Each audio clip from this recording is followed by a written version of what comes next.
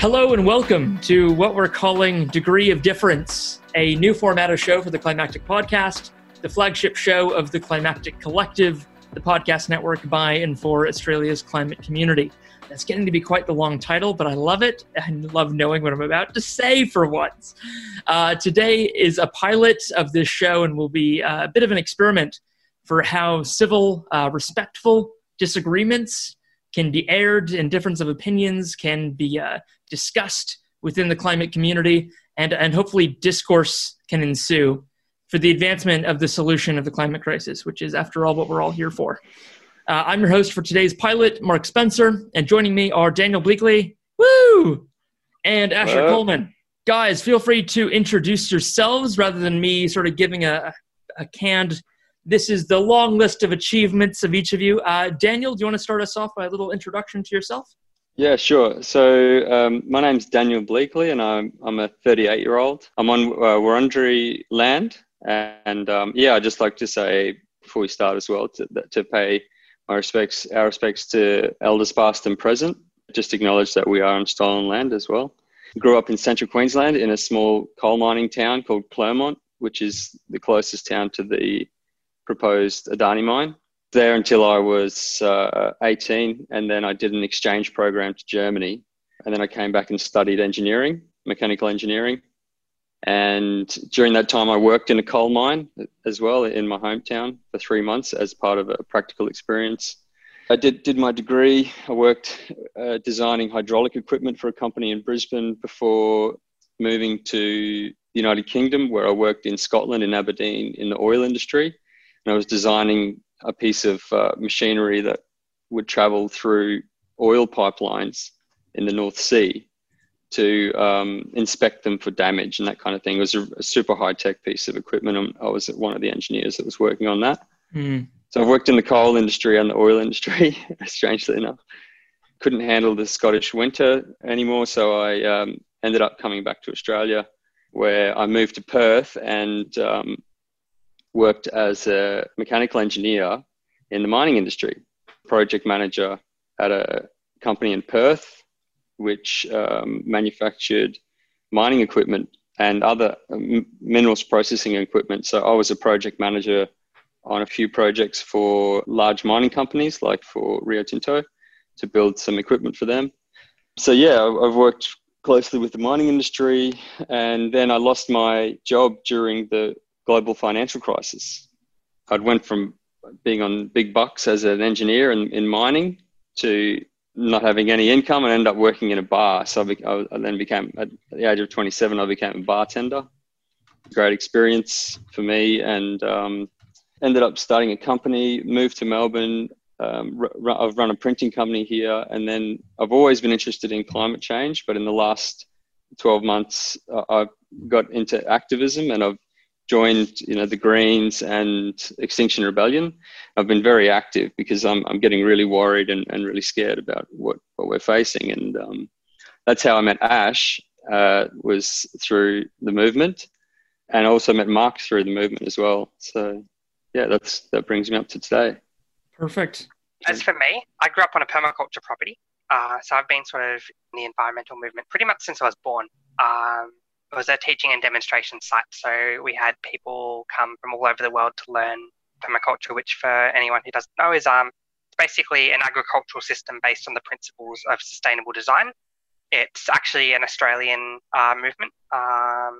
Bill Mollison, who sadly passed away, I think probably about a decade ago now. It's been a while. Was one of the founders, along with David Hongbin, who's Victorian. I've been part of the movement basically since I was born in some ways, and then did a bit of volunteering with pro-climate parties, and did what I think most people do, talk with their friends about it, get more and more concerned about climate, but not quite take that step to really doing a lot of personal action beyond, like recycling and so on for a while. And then after the 2019 election, I was like, okay, well, nothing's going to happen federally for 3 years at least, and we just don't have that time. We do not have the time to wait it out. So I can't sit on the sidelines. I need to do something. So I live out in Casey, out in Narre Warren. Unlike Brunswick or so on, there's not quite as much conversation out here about climate, or at least there wasn't back when I started. And I was like, okay, look, I'll start a group out here. We'll see what happens. You know, it could crash and burn, but something needs to be done. And so I need to at least try. Yeah. And it turns out a lot of people had just been waiting for someone to start that movement. I'd been waiting as well. I've been waiting for someone to stand up and do something. I was like, okay, look, I'm going to start this group. We got a ton of interest very quickly, got the ball rolling really rapidly. We started talking with local councils. We decided that since federal politics wasn't going to do anything and state politics seemed a little intimidating to start with, let's go with local council. It's achievable, hopefully. And it certainly was. We've engaged with a good dozen local councils at this point.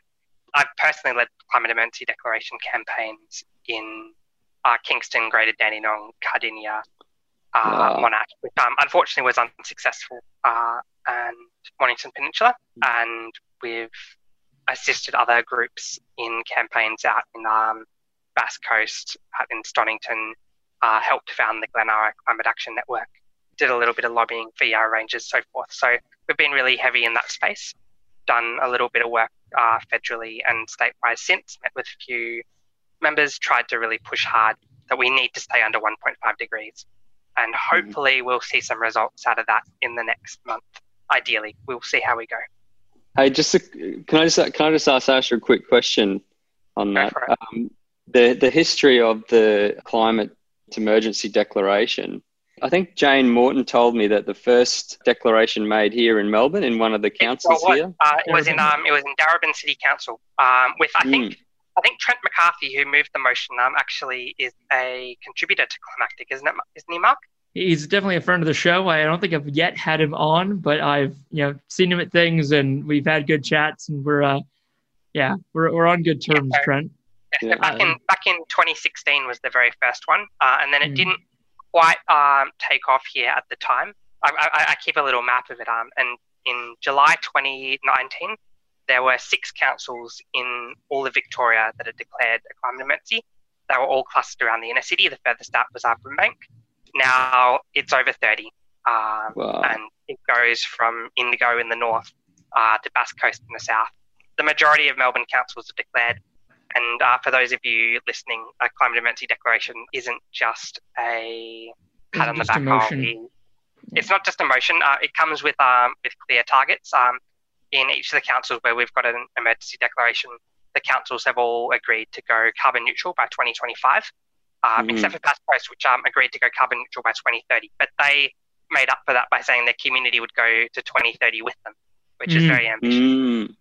The other councils council buildings and council fleets can go carbon neutral, but the actual municipality going carbon neutral is a different story. And the other, so they're getting the municipality carbon neutral. Most of them have agreed to aim for that by 2040. Councils have some levers to get there. They obviously need state and federal help to get everything done. But we've been working really hard on environmentally sustainable design and urban forest strategies and bulk purchasing agreements and things like that to really help get the municipalities over the line. I've just put in the comments of the Facebook live stream. Sorry, Daniel. Just there's a link to lgcet.com, which is the local government climate emergency toolkit. That's been put together by Dale Martin, one of the councillors on Darebin City Council until very recently. I actually volunteered on Dale's initial campaign back when he was first running in 2016. Perfect. Wow.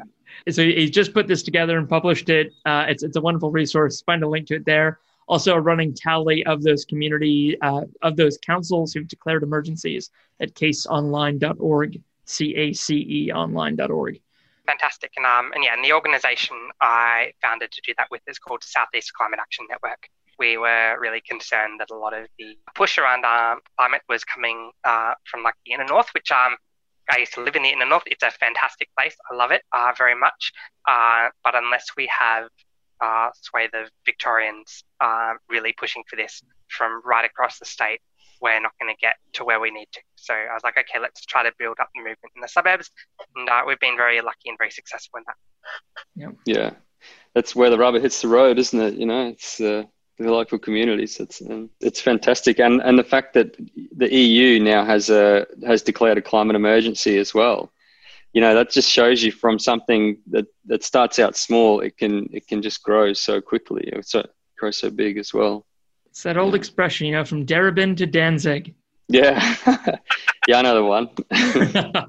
So it sounds like you two have a lot in common. There's history, there's mutual respect, but it's okay for people to disagree about things within the climate community. And it happens a lot. And we need maybe a way to disagree better or to disagree publicly in a constructive way. Just quickly to frame what we're trying to do here, can you think of any examples of disagreements done well in the climate community? Because I'm sure we can all name and rehash and relitigate in our minds disagreements done in public that weren't constructive, and it's no point rehashing those. You seen any good examples of people disagreeing and coming off better for it? Or is this doomed to fail? I don't know. I can't remember seeing any disagreements, to be honest, except for obviously the backlash to the Michael Moore documentary. Is that the kind of thing you're referring to, or more between groups, more go to the name of this thing, a degree of difference. I might agree with you most of the time, but on this we really don't agree. But like, you've evolved my thinking, I've changed yours, and we're both kind of better off for it. So for me, I think it's an interesting quirk of human psychology that although climate groups, and in fact everyone, disagrees on things fairly readily, we only remember the things that we disagree with that don't get resolved. So I could very easily label 15 disagreements that no one came off satisfied. And, even though I've had hundreds of conversations where there's been differences that have been resolved between us and been able to, as you say, evolve people's thinking, I couldn't name anything, which is pretty funny. That's a really good point. And so if this is successful, this pilot, and if this goes on to doing more of these, it will be kind of a cool thing to have historically, a way to look back on, I used to think X, and I was talking to someone who thought Y, and by the end of it, I thought X plus 1, and they thought Y plus 1, and I can kind of see how, I won't remember it as vividly because it wasn't a fight, but I can actually see that I iterated and I leveled up my understanding of something, which will be kind of, I think, a good thing. And by doing it in public like this, we're letting other people come along for the ride as well. And hopefully watching this while eating their dinner or having their Friday after work knockoff. So to get into the nub of it today, I don't have a great recap to give of the parliamentary side that really kicks it off, but it doesn't matter so much. But the background to this is the Greens, the Victorian Greens, the State Greens Party tabled a motion to say we should have a Victorian Green New Deal. This motion, I'm not sure exactly whether it was, just a motion without kind of any enforcement to it, or actually what the act was. I didn't get the time to do the research on this, but the thing passed. I know that through Victorian Parliament, I believe it was 22-15. And then in the wake of that, in sort of much celebration from people within the climate and the green space, not that those two are exactly overlapped, but both the green space and the climate space, people seem to be quite happy about this. And then there was a tweet yesterday morning by State Environment Minister, member of the Labour Andrews government, Lily D'Ambrosio, to say, and I quote, "Sorry guys, but this is laughable. A feel-good motion just before a state budget can't make a government do anything. The Labour budget gets delivered by Labour. You'll then tweet saying, hooray, we did it. Budgets take vision and hard work, not stunts. Hashtag only Labour."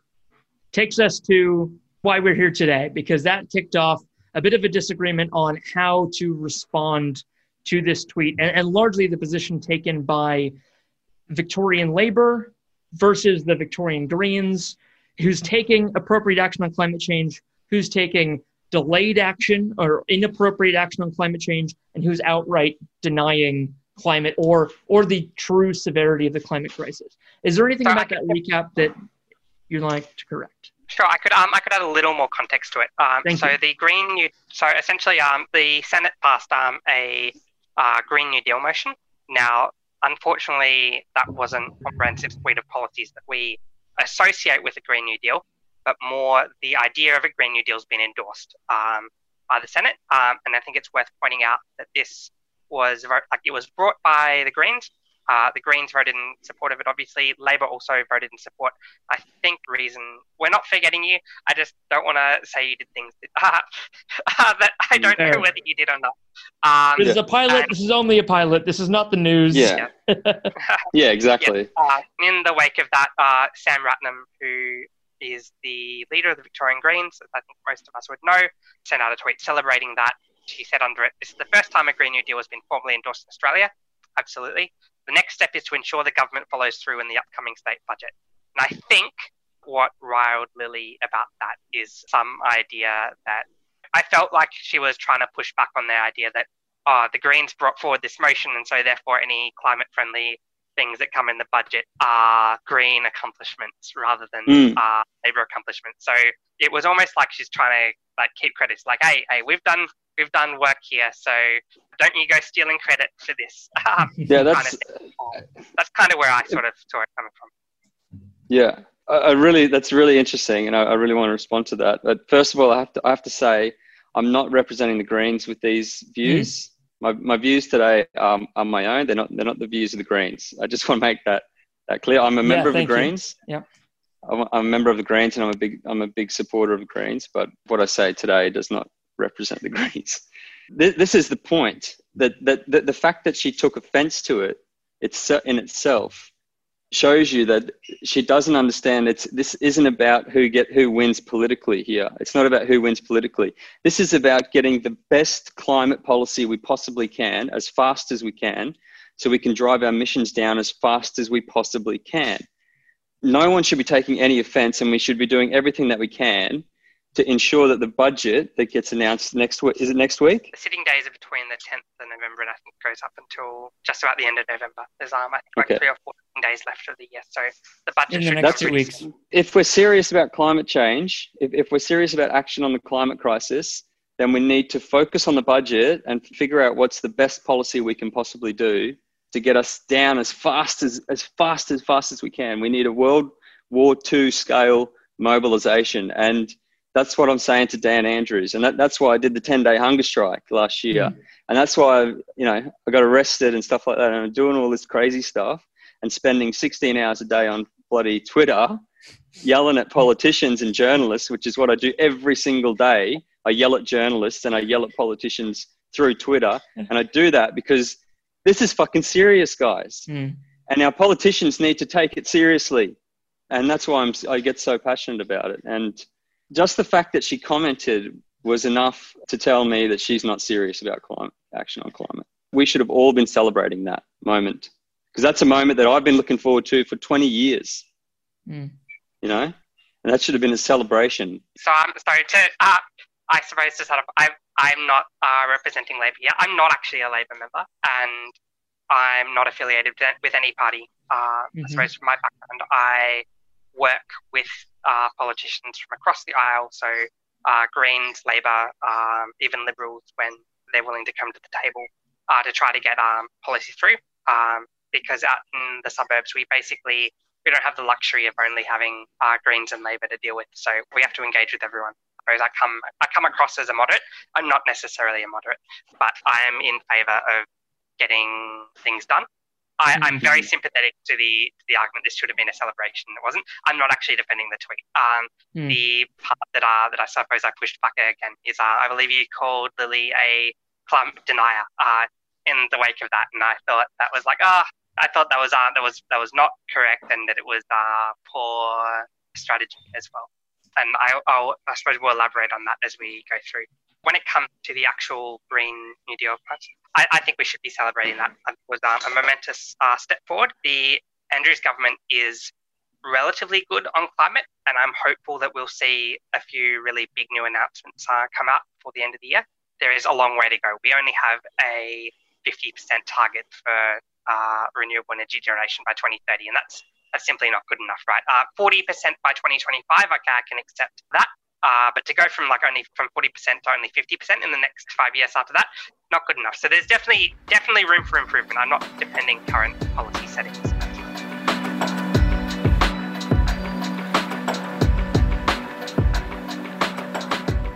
Great opening statements. I would like to start there and just say, to recap kind of what kicked this off was the endorsement of a Green New Deal in Senate, Sam Ratnam's tweet, Lily's response, Dan's response to Lily saying, Lily, you're a climate denier and is it so much, so to that framing, so you're in that moment, you're sending this tweet out addressed to Lily D'Ambrosio saying the environment minister is a climate denier.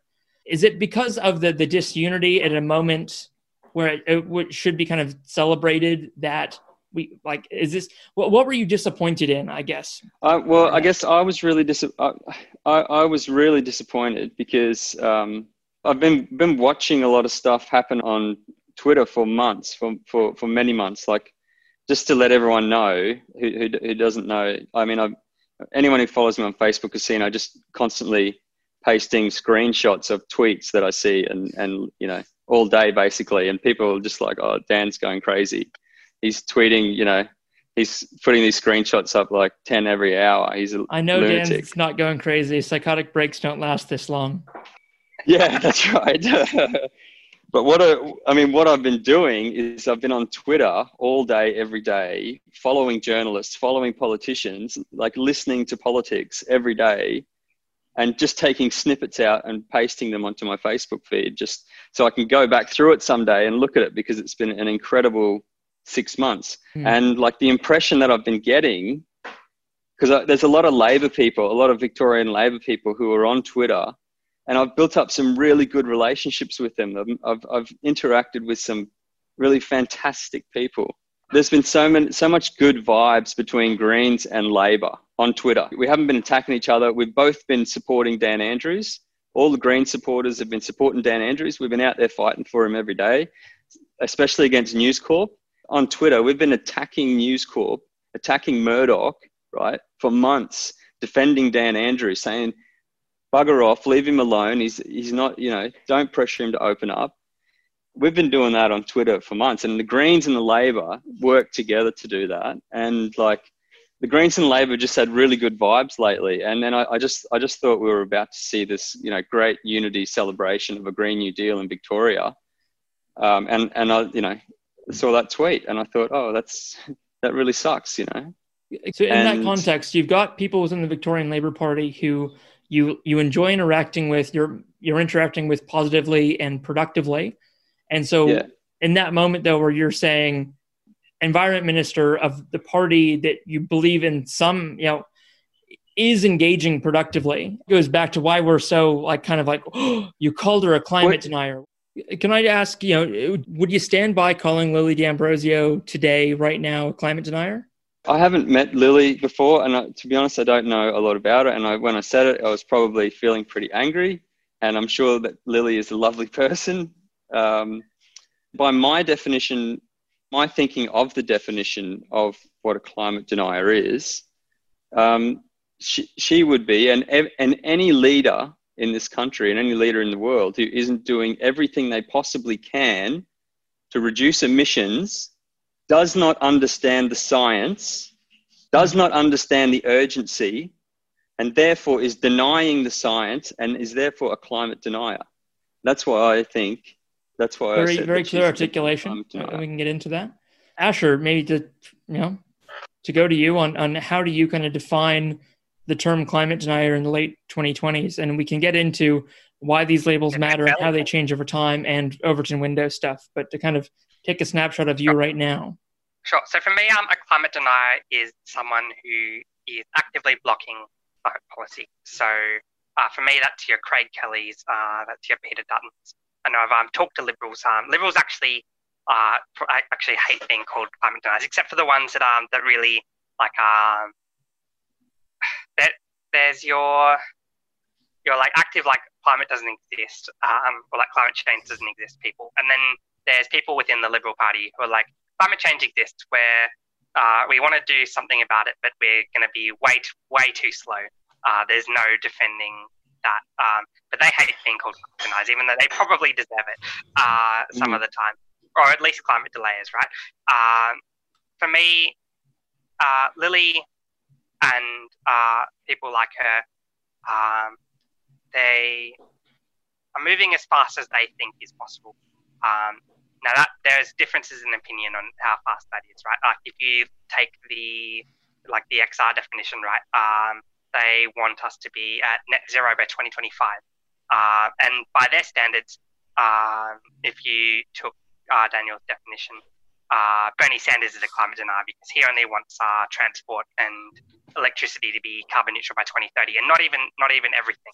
So there's definitely a difference in opinion. The science at the moment says that as long as we get to carbon neutral by 2050, we can stay under 1.5.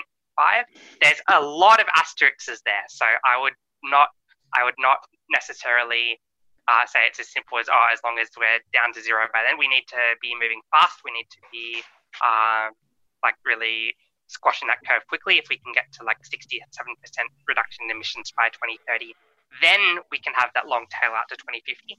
But if it's a straight decline, then it really has to be by 2040. Sorry, Asher. Can I just interrupt? We've got to go far. We've got to go as hard as we can. We can't targets. I don't even agree with the XR target. I don't think we should set it. We don't set a date 2025. We're going to get there by 2025. We're going to get there by 2030. We're going to get there by 2040. We get there as fast as we possibly can, right? That's the goal. The goal is not to get to net zero by 2030. That's a dumb target. A smart target is to go, how do we all maintain our current living standard, right? Our current living standard, and get to net zero as fast as we possibly can. And what's the economics for that? And what's the engineering for that? And then you attack that. And things like, building separated bike lanes throughout Melbourne so people can get on their bicycles and ride to work and feel safe. And let people leave their cars at home as much as they can. Get people walking in their communities and cycling in their communities. Get the cars to slow down. We can do that. That's easy. That's a policy that they can easily do. And the Greens have a great policy for that. So we need to change the target. The target's not, okay, we're going to get to 2030. We just go as hard as we can, as fast as we can. We all pull together and we have a war. It's got to be a warlike effort. And I don't want to make the war analogy, but I'm going to, because it's about logistics. It's not about actually fighting, but it's about logistics. Because the logistics of the Second World War was phenomenal. You had whole countries that transformed their industries, transformed their manufacturing to point it at the existential threat that was facing them at the time. Within 6 to 12 months, they converted factories over from making cars to making, army vehicles, etc. We can do the same. We can create solar and wind industries here. And people can be working in high-tech manufacturing. We can train people up, and we can be making our own renewable energy here. We can do that, but we need to act now, and we need to enough with these bullshit 2025, even XR, all of it, 2030, 2040, bin it. Let's get there as fast as possible. It's a good thing to do. Sorry. That's why it's a pilot. And the problem with us climate folks is we all talk to people who disagree with us a lot, and we all have to come prepared with our arrows in our quivers, ready to throw down and debate. 3 of us are all on the same page. I know that for sure. No one's disagreeing with anything. It's about we're all in the crane, and we're all trying to get the box from point A to point B. We're just working out which levers in which order do we pull to get that job done. We all agree the box needs to move. So Asher, okay. I know you've got things to respond to and stuff, but I just want to, just quickly frame that with, there's a lot of other facets we, of course, haven't brought into this yet, and we're not going to. We need to, in order to do something productive, we kind of need to really narrow the scope down a little bit. And I just really want to focus, I guess, for this on the 2 terms, climate denier and climate delayer, when we apply them and why, and actually, how do we talk to other people in society using those terms effectively? Because we all want to get to the same place. Just quick question for the 2 of you. You've heard each other. You know each other. I know you both.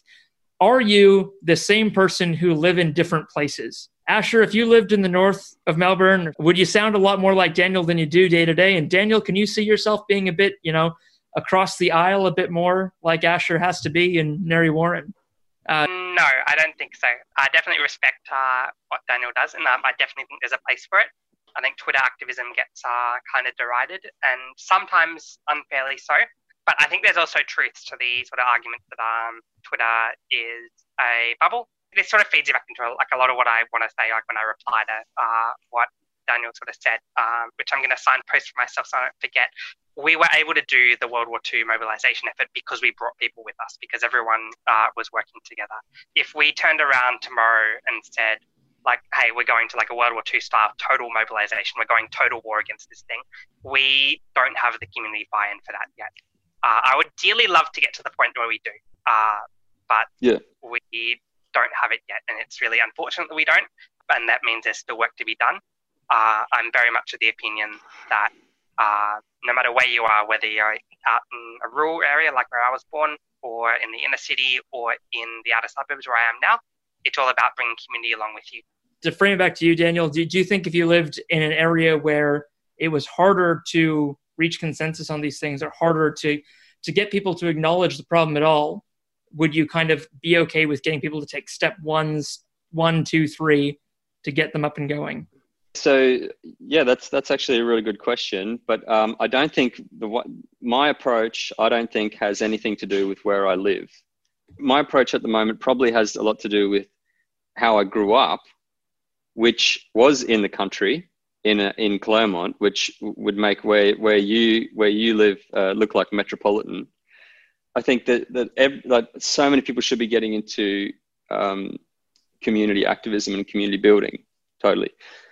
Why I do what I do is because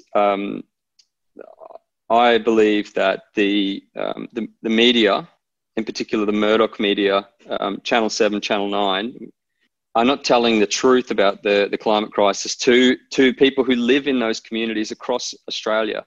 So in everyone's home, like in my family's home, Channel 7 is on all the time, but Channel 7 is owned by Seven Group Holdings, and Seven Group Holdings is owned by Kerry Stokes, and Seven Group Holdings owns 4 gas plants and an oil plant, right? So the company that Seven Group Holdings, which owns Channel 7 and the West Australian newspaper, also owns all these oil and gas assets. So why would David Koch and Sam, like, why would they report on the climate crisis when their boss is making millions from oil and gas, right? This is how crazy it is. And well, I fully agree with you that the media environment in Australia makes it really hard, and that's why I actually think that what you do is really valuable. Seven has, in fact, done a little bit of climate reporting, because I know that because actually I got an interview on Seven once over the Monash Human Sign. Interesting to see how they framed it too. They sort of let us have our say and didn't frame it as bad, but then the headline was Climate Fury, which was nothing to do with what we were doing at all. A little bit of an editorial difference from the journalists on the ground there. Well, they just can't own oil and gas assets and be a truthful media organisation. It's impossible. Completely agree. Just on top of that, and when I do talk, I may sound angry, and my anger's not directed at you both. Just so you know. We know. Sorry. Or you watching? Apologize. Or anyone watching, I'm not getting angry at you. I'm getting angry at the situation that we're in, right? Because it really sucks. We were basically told in the 90s, which I was very young in, but look, we'll wait for the technology to get better and we'll do something and it'll all be fine. And it was all not fine. And we have waited far too long. You only have to look at it feels like forever ago, but it was only like 11 months ago that we had like half the country on fire. It's worth being mad about this. It is. The way we channel that anger is really important, and I suppose that's where my real difference to you on do we call people who are acting but maybe not acting quite as fast as we would like? Do we call them a climate denier? I don't think so. I think the better method there is engagement. And to sort of also quickly, because I know you're going to want to answer that, but also when you are talking about the targets thing, I understand where you're coming from. I think targets have a valuable place. you can tell that because the person arguing against having a specific target and arguing for just going as fast as we can is ScoMo. And ScoMo wants that because ScoMo is like, well, look, if we don't have a target, as fast as we can is in the eye of the beholder, right? Yeah, what you consider to be as fast as we can is very different to what like even XR does, even what the Greens do. Well, certainly what the Liberals do. I'm a big, as people who know me know that I'm a big fan of Elon Musk, a big fan of Tesla and a big fan of Elon Musk. And he doesn't like set these targets. They just go for it. He famously sets them, but then doesn't meet them. Very, very famously, he sets them. He sets lots of targets. He just never meets them. I don't want to get down to targets that cannot be met, and then delivers them like 5 years behind what his schedule was and 10 years ahead of whatever everyone else's schedule was. Okay. Let's get it. Let's get some targets. Sure. Let's get a 2030 target or whatever. Let's get them in, but let's just get on with it. Let's get the policy. We have to make it known that there are solutions out there. That like the technology's all there. That's the thing. Like my background is in engineering, and I always wanted to work in renewable energy. But then I was as I got older, I realized, the problem's not a technical one. Solving climate isn't a technical problem. It's a political problem. And that's why now I'm doing what I do. And that's why now I spend all my day on Twitter, because I'm doing politics. All the politics happens on Twitter. Everything. I strongly disagree that all politics happens on Twitter. Well, maybe not. Maybe stuff at the public bar happens. The way, oh dear, Christian Porter might not like this episode. No, what I was going to say is the difference between how we act and I think we both have a really valuable part to play in them. Basically, what your goal is, you're trying to shift the Overton window. You're trying to talk with, influence the public conversation on Twitter and in the halls of Parliament through that. And so that's one very important thing. That's something XR does quite well as well. They go out and make, if you're being uncharitable, you'd call them stunts. If you're being charitable, you'd call them legitimate expressions of anger, which I do think they are. I think XR does a very good job. But basically, they're out there waving the flag, saying we need to go faster, we need to go harder, and getting that into the conversation. And then what people like me do and what CCAN does and so on is we then come in behind that and we go, okay, let's build up the community support to actually get this happening. Talk with people who are not yet convinced, who are like, okay, look, I hear about climate. I don't really understand what, like you say there's jobs in here. What jobs are here other than like installing solar panels? That's something we hear a lot. People who are like, okay, look, we recognize climate change is happening. It's a problem for my grandkids' generation. So that's something we get less now that the fires have happened, but like a year ago, we got a ton of. Our goal is to then build up the community support to then actually get that stuff done, because you don't get anywhere if the community's not in favour. Otherwise, you just get people like Donald Trump elected, you get ScoMo re-elected. You need to build that community groundswell. And Twitter is fantastic at influencing the conversation. Twitter doesn't build the community groundswell. Most people aren't on Twitter. Most people don't pay attention to Twitter.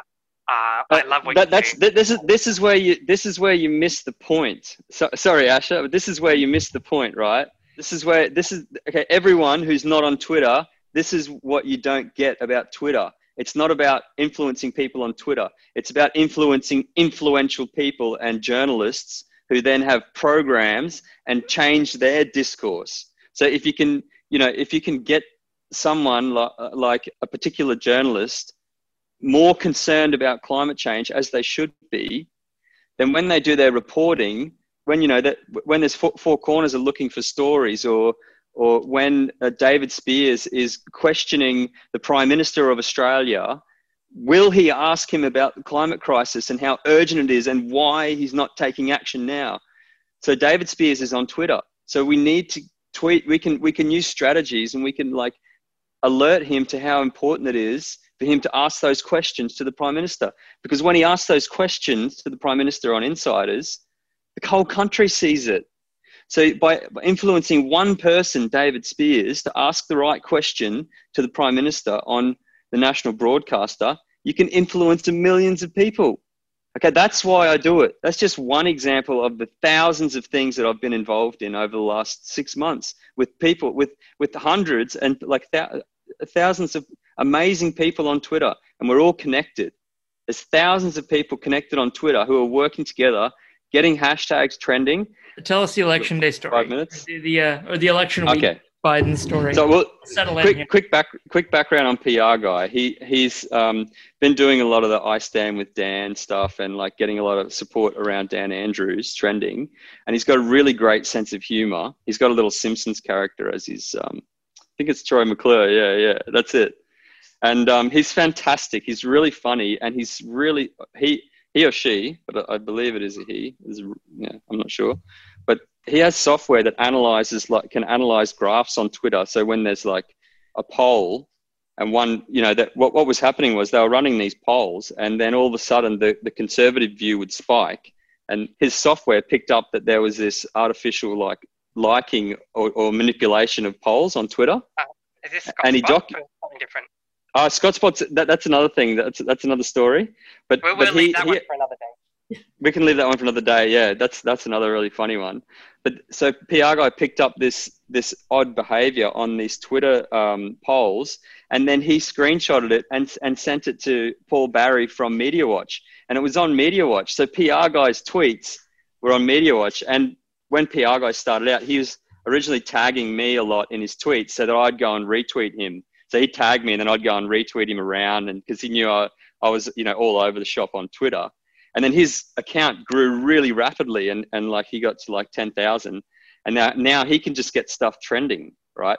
So if PR guy he's got such a good network that he can whip up a hashtag and get it trending to number one. Like, that's power, If you can get something trending on Twitter, it's being seen by everyone, like the politicians, all the journalists, the lawyers, all the influential people in the country who are on Twitter are all seeing that hashtag. If you did a word cloud of news coverage, the words trending on Twitter do get said a lot, and it does accompany news coverage of a thing. And until it is trending on Twitter, it's like it doesn't matter. And then as soon as it's trending on Twitter, that is like a huge validator, and it opens that door to news coverage, which is interesting. As I've said before, I really do support what you do there. I would again push back on the idea that everyone sees it. For a large part of the country, I know when you say everyone, you're talking about like influential people, right? But when I think of everyone, I think of the whole community, the whole country. I would say the majority of Australians pay almost no attention to Twitter. Now, that's not counting like the spin-offs that you had, right? Like, so you have a Twitter hashtag, you get to talk to ScoMo, it's on the nightly news. Then people see it. If it makes that transmission, something trending on Twitter by itself doesn't create change. It can lead to change being created, but I'd kind of really like to get back to conversation about our climate deniers. I suppose the core of our difference, right, is if you'd let me sort of like phrase your argument for you, my understanding of it's essentially Lily isn't doing enough, therefore she is a climate denier, and therefore, or even if you didn't use those words, therefore because she isn't doing enough, she needs to be demonized for that. She needs to be called out for that, right? And I suppose the counter argument, the one I'm making, is like, we do need to call out when action isn't happening fast enough. Again, fast enough is the beholder. Although there's still more to be done, antagonizing actual allies, not even potential allies, but actual allies, is just a way to create infighting within the climate movement, which Lily is a part of. And so while there's room for conversations about moving faster, I really think that emphatic demonization, I think, is probably not helpful in this case. Would you like to do the same there, Daniel? Yeah, sure. And thank you for the question and the comments.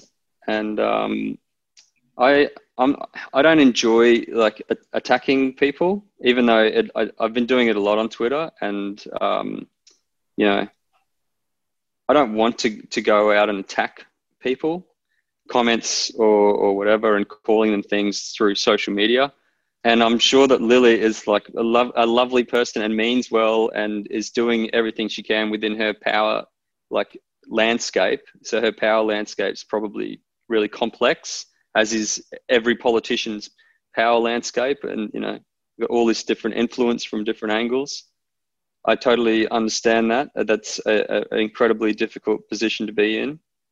And I was probably, a bit angry at the time because it meant so much to me. And it's something that I've been looking forward to for 20 years, probably, to see the turning point of when we hit peak madness and we start to, actually get ourselves at least trending towards safe climate. So I was probably a bit upset, and I probably said something that maybe I shouldn't have. But at the same time, if I can define climate denialism, let me define climate denialism, and I retract calling her a climate denier, but I'm going to define climate denialism. So, if we believe the science of the climate science, it's very scary, and we're already passing tipping points. And when we pass too many tipping points, it'll just accelerate, and we're talking about exponential acceleration, and we don't come back from that. It's game over. Okay, so there's no like rise and fall. This is like now or never. It's now or never. If you're a leader and if you're in a position of power and you're not doing everything that you possibly can to reduce our emissions, then you are in denial of the science of climate change. Because if you understand the science of climate change, you would know how urgent it is, and you would be doing everything in your power to reduce our emissions. That's how I would define climate denialism.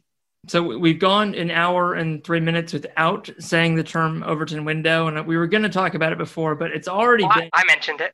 Sorry, I missed it. There's been a lot of words. I'd love to get into that and sort of like what the purpose of the Overton window is. It does get discussed a lot within climate. And if I can just quickly, because it has been said, I'll just quickly give the definition for Overton window.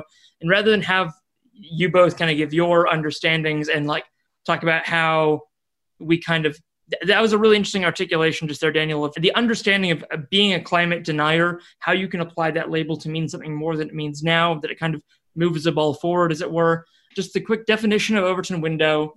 Ironically, it's literally the definition of things that don't stay static. So the definition of Overton window shouldn't remain static, but here's the current definition from Wikipedia. The Overton window is the range of policies politically acceptable to the mainstream population at a given time. It is also known as the window of discourse. The term is named after Joseph P. Overton, who stated that an idea's political viability depends mainly on whether it falls within this range, rather than on politicians' individual preferences. According to Overton, the window frames the range of policies that a politician can recommend without appearing too extreme to gain or keep public office, given the climate of public opinion at that time. To very quickly, if we can, is that your understanding of Overton window? And I'm sure we've all used it in discourse. Yes, and how do you mean it when you use it? That is my definition. There's greater ambition that needs to be taken. So bringing this back to the policy at hand, right? That is how I'd go with the Overton window. The Overton window in Victoria at the moment allows for a fairly ambitious climate policy, more ambitious than the one we currently have. And I'm very much looking forward to finding out if that's the one we're going to have, because we're awaiting the new emissions reduction targets that will come out for the next decade. We're awaiting the state budget, which we have been told has several really great climate policy announcements in it. Some have already been announced, like the 300 megawatt battery, which will be, I think, the biggest in the world, at least one of the biggest in the world. It's like twice the size of Horndale, which was the biggest 3 years ago. South Australia's big battery. Yes. The Musk battery, as some people refer to it. Yeah, the Elon battery. Or the Mike Cannon Brooks, the Twitter battery. It's all circular here. Hey, there you go. That's there the Twitter. That was in fact a very concrete example of good Twitter. The battery that Twitter built. Is there a better example? Sorry to cut over. Is there a better example of how powerful Twitter is? One tweet and bang, you've got a massive battery. As I said, I've never said that Twitter activism is useless. Yeah. Just that it's not the whole picture, and that we have to go beyond it. Totally. No, Daniel, your understanding of Overton window, is that any different? I learnt the meaning of Overton window from one of the most effective climate activists in Australia, Jane Morton, who I met through Extinction Rebellion. And I think we mentioned Jane earlier when she was integral to setting up the first climate emergency declaration. And so I went to a talk that Jane did, an intro talk to XR, and she discussed the Overton window there. And basically, XR is trying to shift the Overton window, and the Overton window is, say, where the discussion is like neoliberal lines that have been pushed out over decades. Is that there is a debate, or that there's a debate around climate science, or there's two sides to the argument, and that's shifting. That's pulling it away from where it should be, which is on the science. I understand your framing, the Overton window. Yep. Excellent. Yep. So I've got just a couple more kind of main points to hit, and then we can maybe call it a successful pilot. I was discussing this topic with my co-host on Serially Curious, one of the shows on the Climactic Collective, Eve Brennan, and she suggested this phrase as a discussion point for this, which is justice delayed is justice denied. This is a legal maxim. It means that if legal redress or equitable relief to an injured party is available, but it's not forthcoming in a timely fashion, it's effectively the same as having no remedy at all. This phrase has roots in the Bible. It's mentioned in Magna Carta, and it was quoted in 1970 by the U.S. Supreme Court Justice Burger. I'm sure, there's thousands of other references to this truism. How do you apply this to this particular discussion? Asher? Sure thing. So I actually agree with it. To be honest, I think that the delay in climate action that we've seen up until now is pretty criminal. Feel very sympathetic to, I think Daniel is very good at showing his anger at the lack of the status quo. I'm more circumspect about it, I think.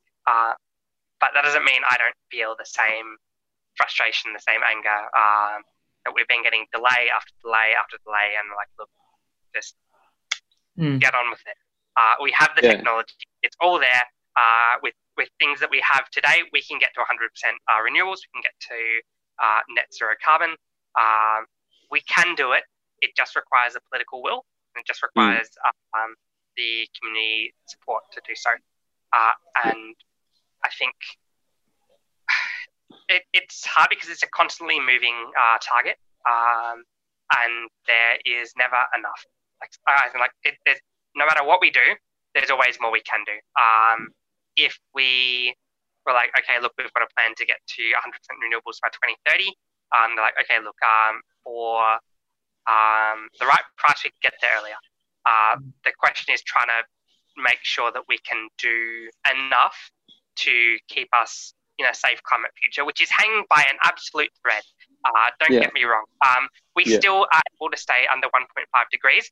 If Trump had won, that would be impossible. If we don't come back to the next climate conference in 2021 in Glasgow, if we don't come to that with stronger targets, and when I say we, I'm in the world, 1.5 isn't possible. If we make those targets but then don't meet them, 1.5 isn't possible. So we're hanging by a thread. If we can still do it, things have to go right at this point to stay under 1.5. It's a little easier. There's a little more leeway to stay under 2. To stay under 1.5, we're just barely there, and we need to be going full throttle.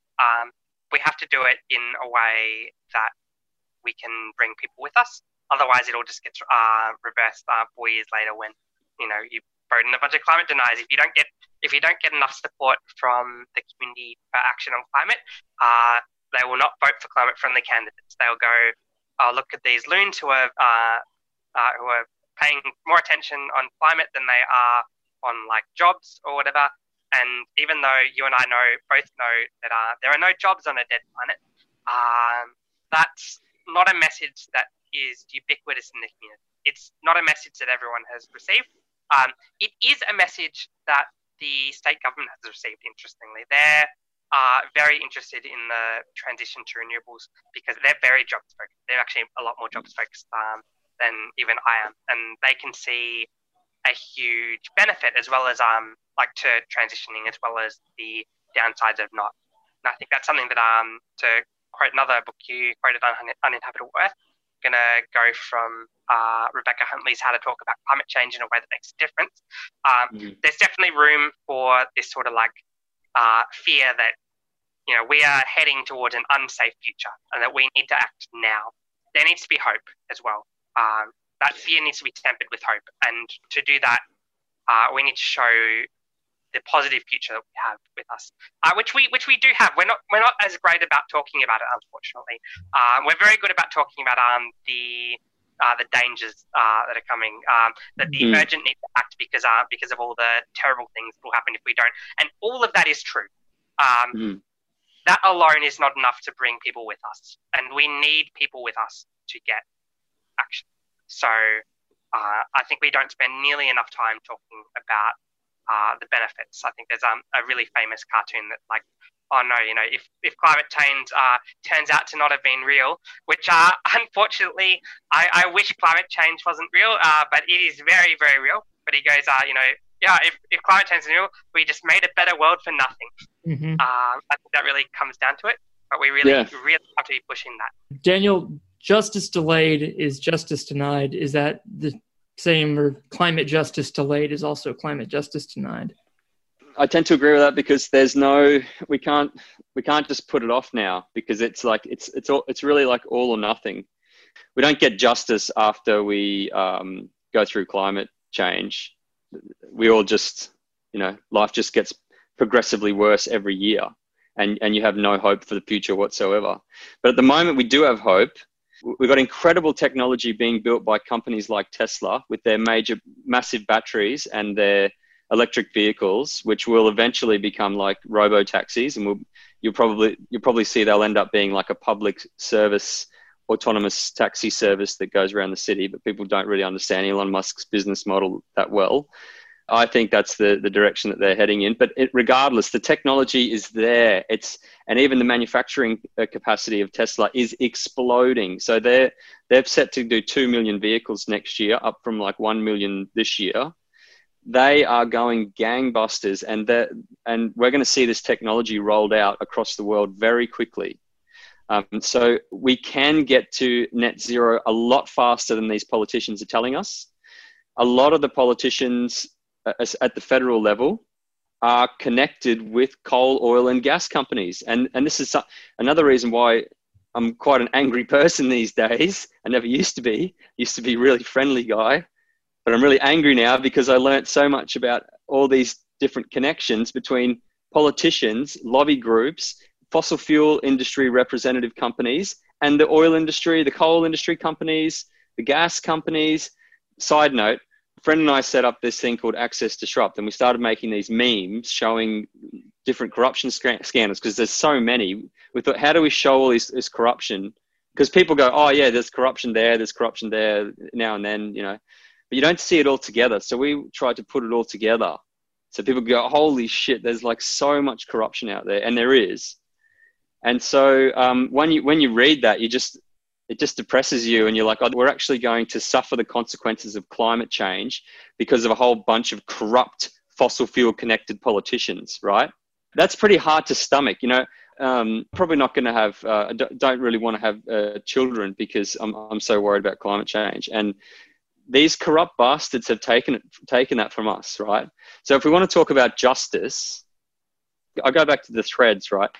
Just to give you a quick idea, Alexander Downer, who was the foreign minister of this country in the Howard government, after he left Parliament, 6 months after, he set up a lobby firm called Bespoke Approach.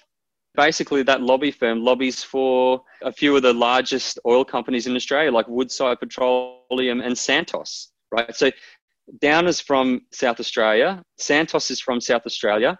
These guys don't want us to get to 100% renewables because we won't be buying any of their oil and any of their gas. These are the guys that have been in Parliament for 20 years, more than 20 years, right? And they're connected to the fossil fuel industry as if they're going to want us to get to net zero.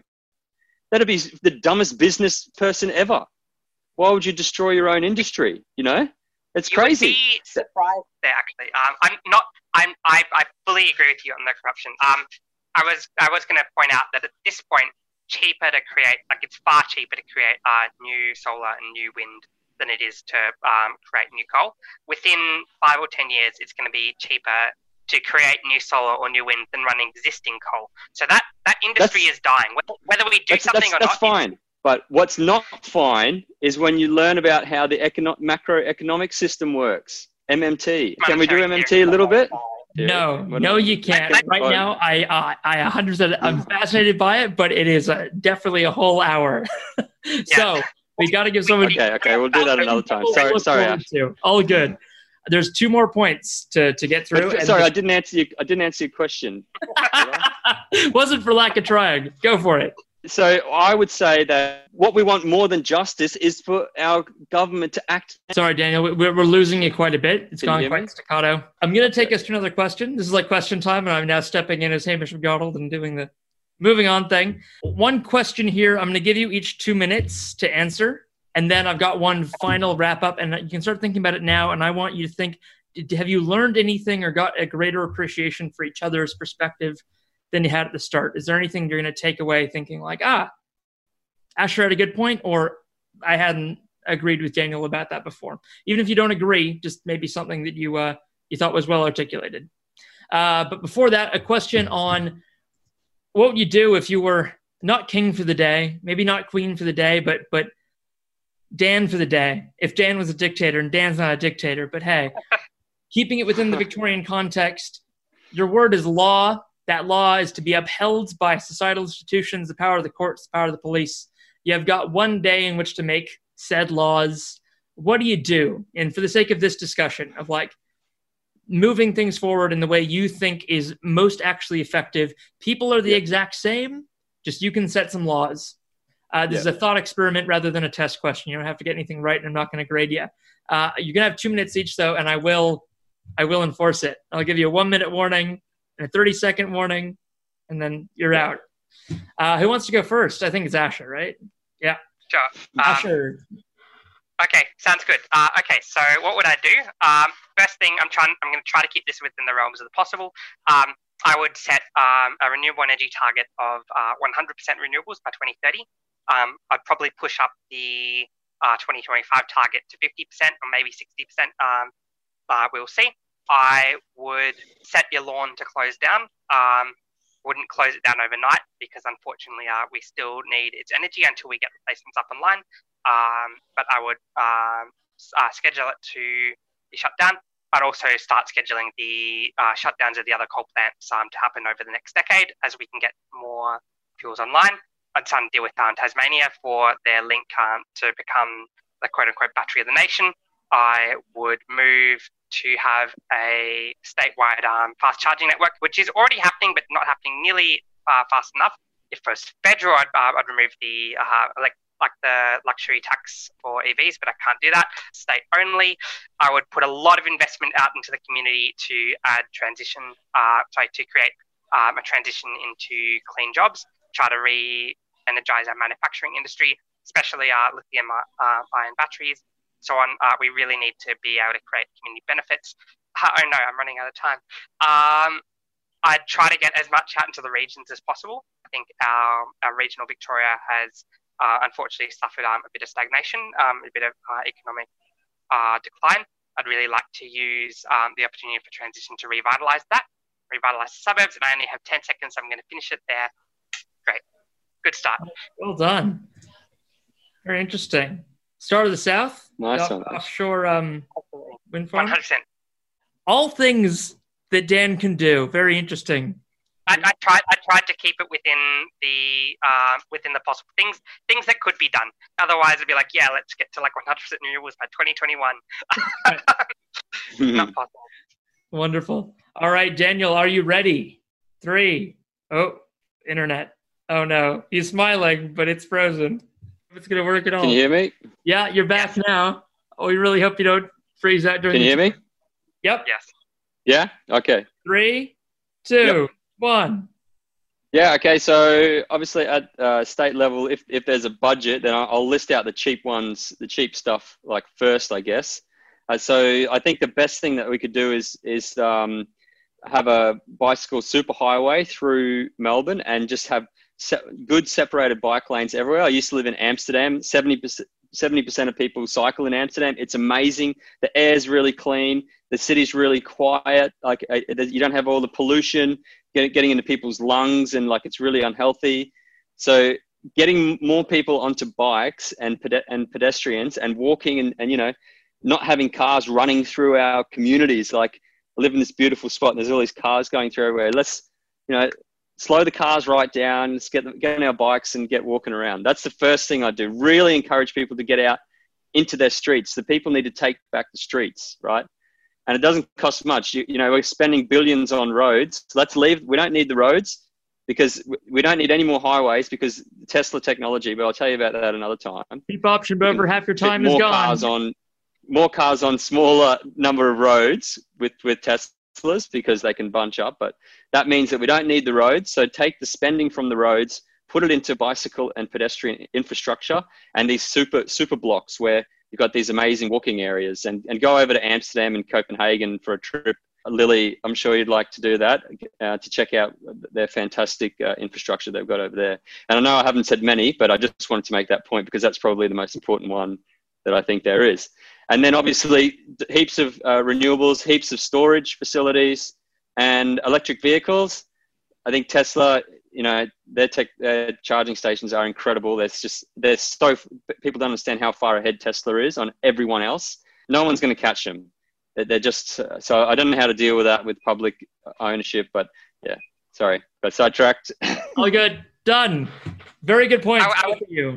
I would like to say I'd very much like to see a gigafactory in Victoria. However, yes. would also like to point out, while Tesla is great at many things, there's definitely issues with Tesla regarding unionization. Regarding Musk is a bit of an asshole boss, unfortunately. Let's talk about Tesla on another episode. Yeah. Yes, I'd love to. I thought we brought up Tesla enough that I really had to mention that. We can't end this story. We can't end this fantastic discussion with your last sentence being Musk is an asshole. We're not yet.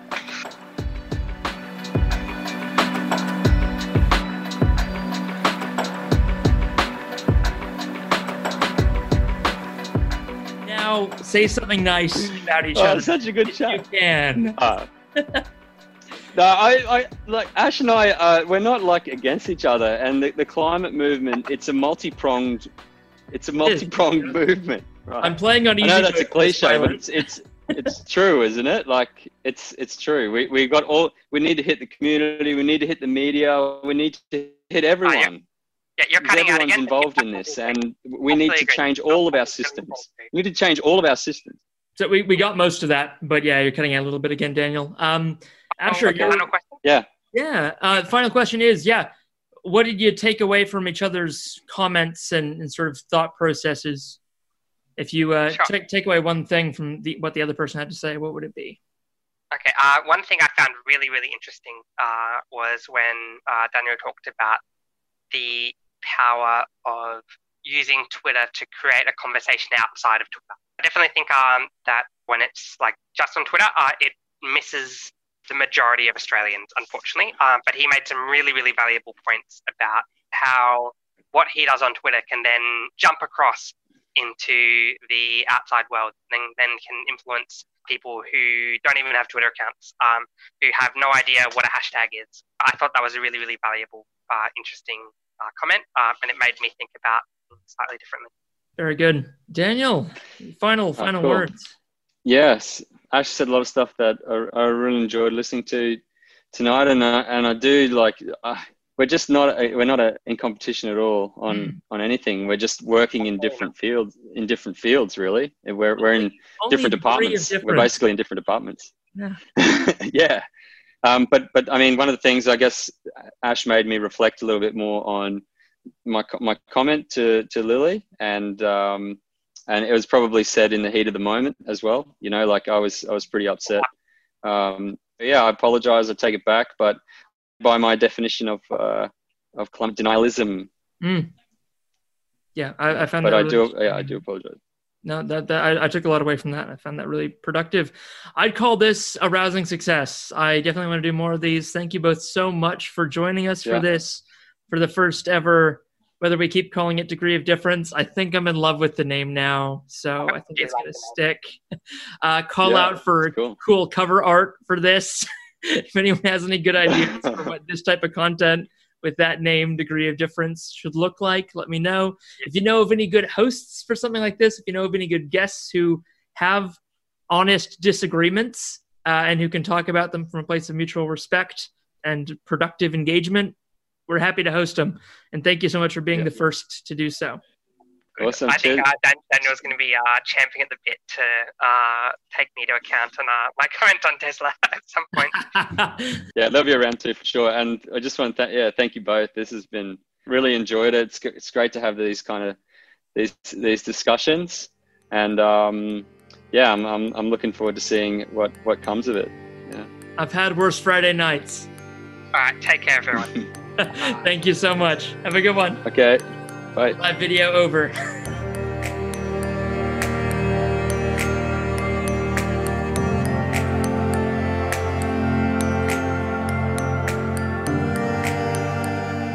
have the fake goodbye and then the real goodbye after when you're off camera.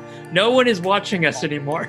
Okay, now I can plug my phone. Oh, okay, cool. That's right. I'm like, I couldn't plug it in before because if I plug it in, then Daniel, I'm sorry about the couple cutouts you had, but overall, you were coming through really well. Okay, cool.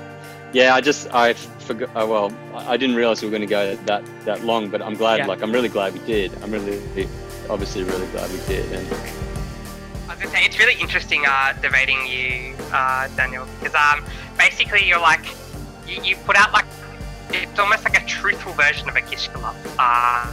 You put out like 5 or 10 different things, and I'm like, I actually like 90% agree with all of these things. So unlike a Gishgalop where if you don't know, like they throw out basically 100 false statements and then the time taken to like deny them. What's a Gishgalop? A Gishgalop. So basically, it's a rhetorical technique in debating, where someone puts like they'll just say like false thing after false thing. Ben Shapiro is really great at it. He'll say like, climate change isn't real, and like polar bears are thriving, and 10 other things, and you can own like, and here's 2 minutes to say it, and you can now to rebut any one of them, any single one of them is going to take more than 2 minutes. So you put your 2 minutes and debunk like one of them, and okay, you debunk that, but then he's got like 19 other statements that you haven't had time to like refute, and so it's to the audience like you couldn't refute that just because you spent all your time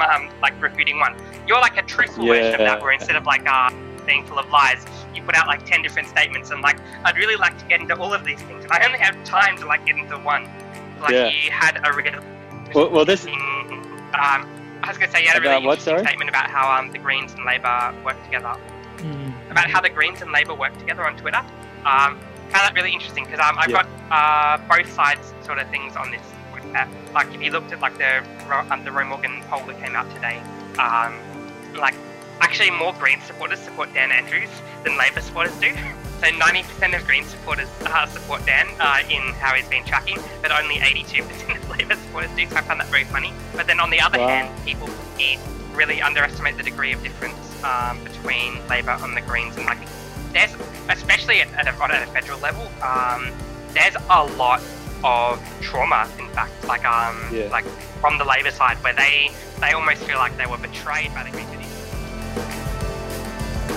And they went on like that for another 20 minutes or so, and it was so great being part of this conversation, getting to host it, make some space for it, for these two people who get along so well and have so much in common, but just to have a space where you can tease out the degrees of difference between their perspectives. Thank you to both my guests, Daniel Bleakley and Asher Coleman.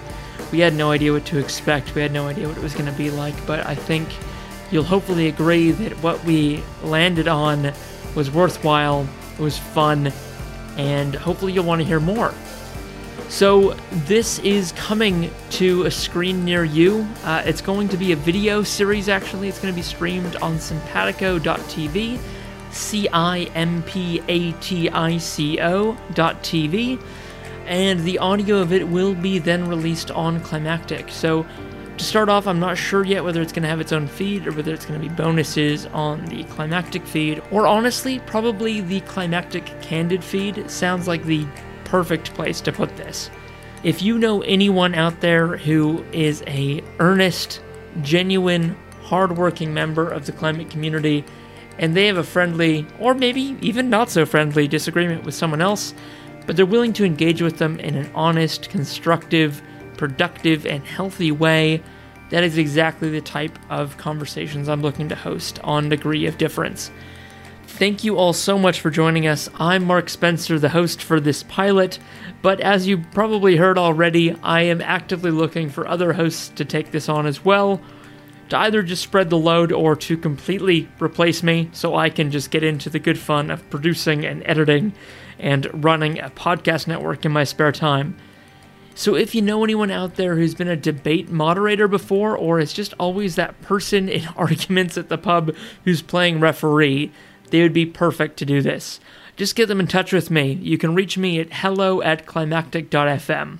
And thank you so much for listening to this pilot episode of Degree of Difference. Share it with a friend, leave us a rating and review, and please reach out, let us know what you thought. We really appreciate hearing your opinions. Keep up the fantastic work and take care of each other in these climactic times. Thank you for joining us. You've been listening to Climactic, the flagship podcast of the Climactic Collective, a podcast network dedicated to lifting the voices of the climate community. You can find out more about the people of the Climactic Collective and all the shows on the network at climactic.com.au. Thank you for listening, and until next time, keep up the great work and take care of each other in these climactic times. The Climactic Collective. This show is produced by Hear Media, a boutique audio agency in Narm, Melbourne. To learn more and get in touch, head to hearmedia.studio. That's HERE media.studio.